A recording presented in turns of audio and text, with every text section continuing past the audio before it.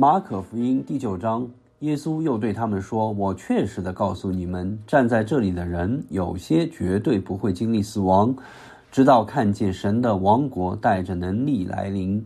过了6天，耶稣带着彼得、雅各、约翰，指领他们几个私下上了高山。耶稣在他们面前改变了形象，他的衣服闪耀发光，极其洁白，地上漂布的没有人能漂得这样白的。又有以利亚和摩西一起向他们显现，并且跟耶稣谈话。彼得对耶稣说，拉比，我们在这里真好，让我们搭3座棚，一座为你，一座为摩西，一座为以利亚。其实彼得不知道该说什么才好，因为他们都非常害怕。有一片云彩出现，笼罩他们，又有声音从云彩里传出来，这是我的爱子，你们要听从他。门徒连忙周围观看，再也看不到别的人，只见耶稣单独和他们在一起。他们下山的时候，耶稣吩咐他们，非等到人子从死人中复活，不要把看见的告诉任何人。他们把这话记在心里，又彼此讨论从死人中复活是什么意思。他们就问耶稣，经学家为什么说以利亚必须先来呢？耶稣说，以利亚的确要先来复兴一切，这样经上怎么又记载人子要受许多苦，被人藐视呢？不过我告诉你们，以利亚已经来了，人却任意待他，正如经上指着他所记载的那样。耶稣和3个门徒回到其他门徒那里，看见一大群人围着他们，又有经学家和他们辩论。群众一看见耶稣，全都十分惊讶，就跑上前去欢迎他。耶稣问他们，你们和他们辩论什么？群众当中有一人回答，老师，我把我的儿子带到你这里来，他有使人哑的灵附身，无论在哪里，那灵抓住他，把他摔倒，他就口吐白沫，把牙齿磨得吱吱作响，浑身僵硬。我请你的门徒把那灵赶出来，他们却办不到。耶稣回答，这不幸的世代啊，我还要跟你们在一起多久呢？我还要忍受你们多久呢？把孩子带到我这里来吧。他们就把孩子带到他那里，那灵一见耶稣，就立刻使孩子抽搐，倒在地上打滚，口吐白沫。耶稣问他父亲，这事发生在他身上有多久了？他说，从小就这样。那灵多次把他扔在火里，又扔在水里，要害死他。如果你能做什么，求你怜悯我们，帮助我们吧。耶稣对他说，如果你能，对于信的人，凡事都能。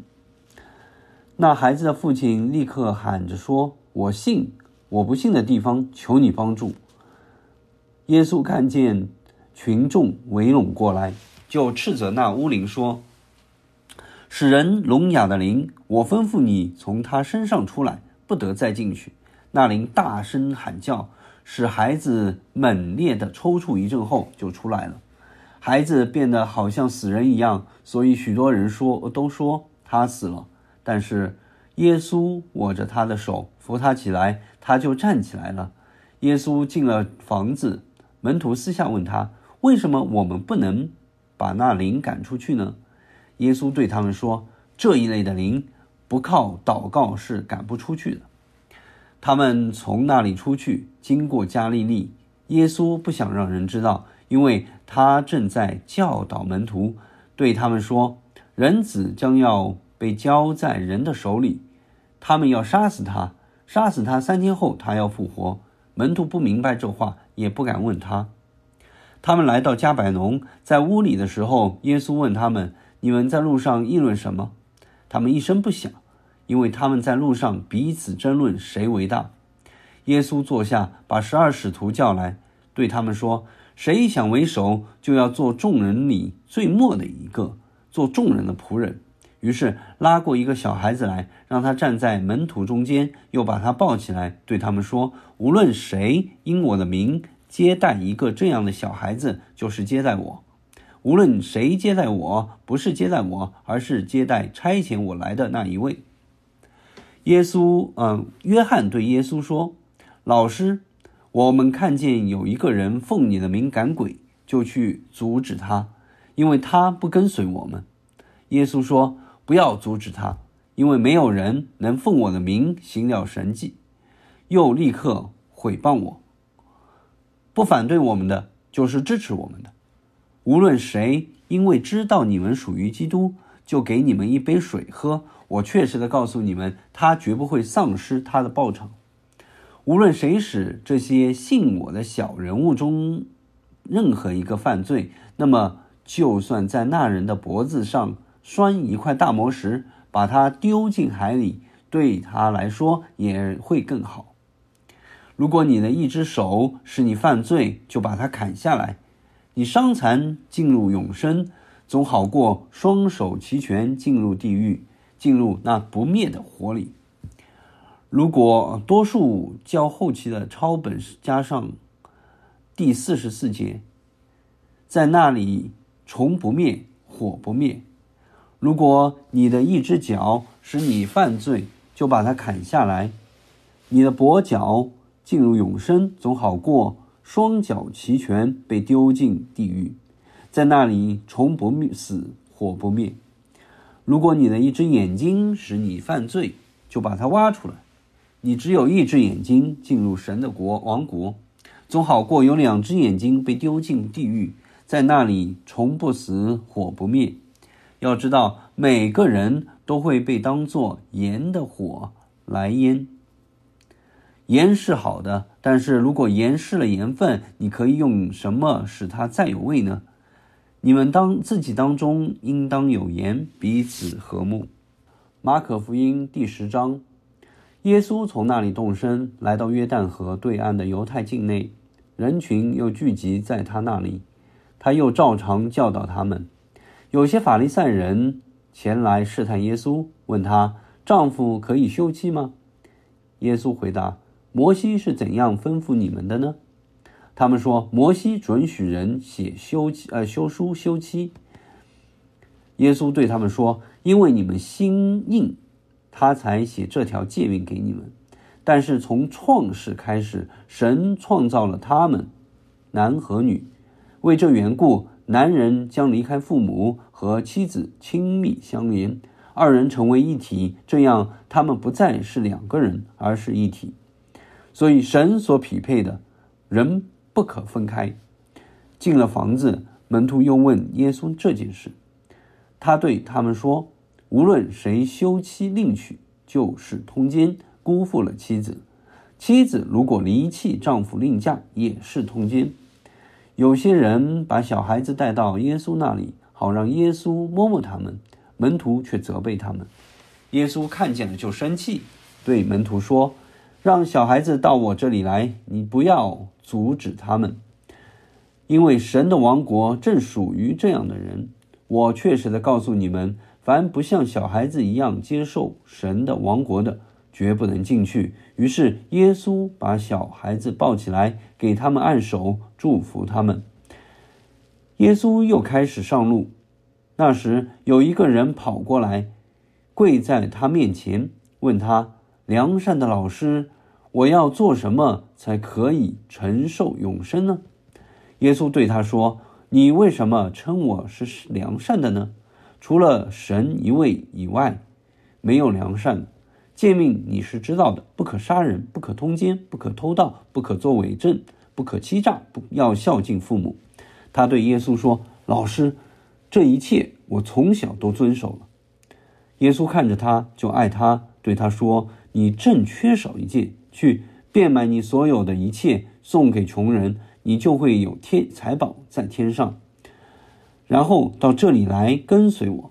那人听见这话，就愁眉苦脸，忧伤的走了，因为他有很多产业。耶稣环视四周，对门徒说：有钱人要进神的王国是多么难啊！门徒因他的话都惊讶不已。耶稣又对他们说：孩子啊，要进神的王国是多么难啊！骆驼穿过针眼，比富有的人进神的王国还容易呢。门徒就更加震惊，彼此说：那么谁能得救呢？耶稣看着他们说：在人不可能，在神却不然，因为在神凡事都能。彼得就对他们说：你看，我们已经舍弃一切跟随你。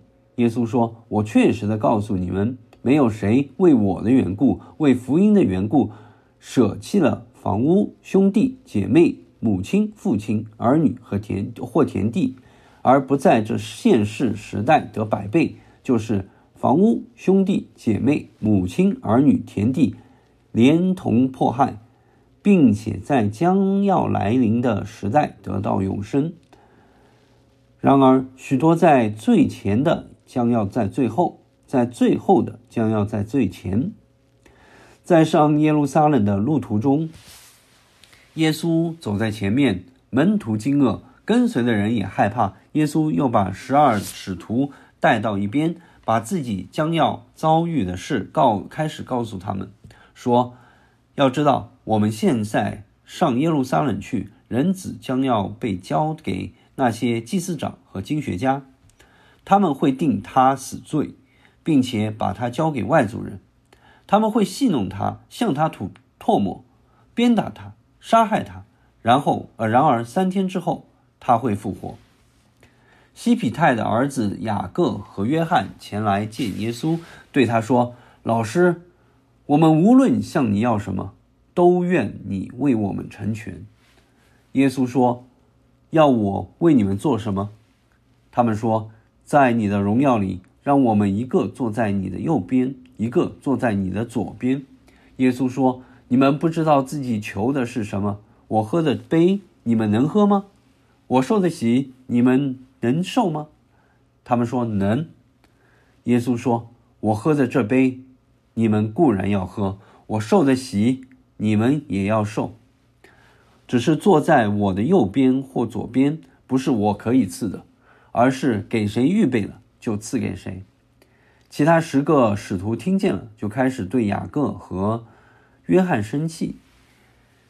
耶稣把他们叫过来，对他们说：你们知道，那些被认为是各国首领的人主宰国民，各国的大官也用权势管辖他们，你们当中却不要这样。谁想在你们当中为大，就要做你们的仆人；谁想在你们当中为首，就要做大家的奴仆。因为就是人子来，也不是要受人服侍，而是要服侍人，并且要舍命做许多人的赎价。他们进了耶利哥。耶稣门徒和一大群人从耶利哥出来的时候，有一个盲乞丐坐在路旁，他是底买的儿子巴底买。他一听见是拿撒勒人耶稣，就喊叫说：大卫之子耶稣，可怜我吧！许多人责备他，叫他静下来，他却更加放声喊叫：大卫之子，可怜我吧！耶稣就站住，说：叫他过来。他们就叫那盲人，对他说：放心吧，起来，他叫你了。他就丢下衣服，跳起来，走到耶稣那里。耶稣对他说：你想我为你做什么呢？盲人对他说：我的老师，我要能够看见。耶稣说：去吧，你的信心使你痊愈了。他就立刻能够看见，于是在路上跟随耶稣。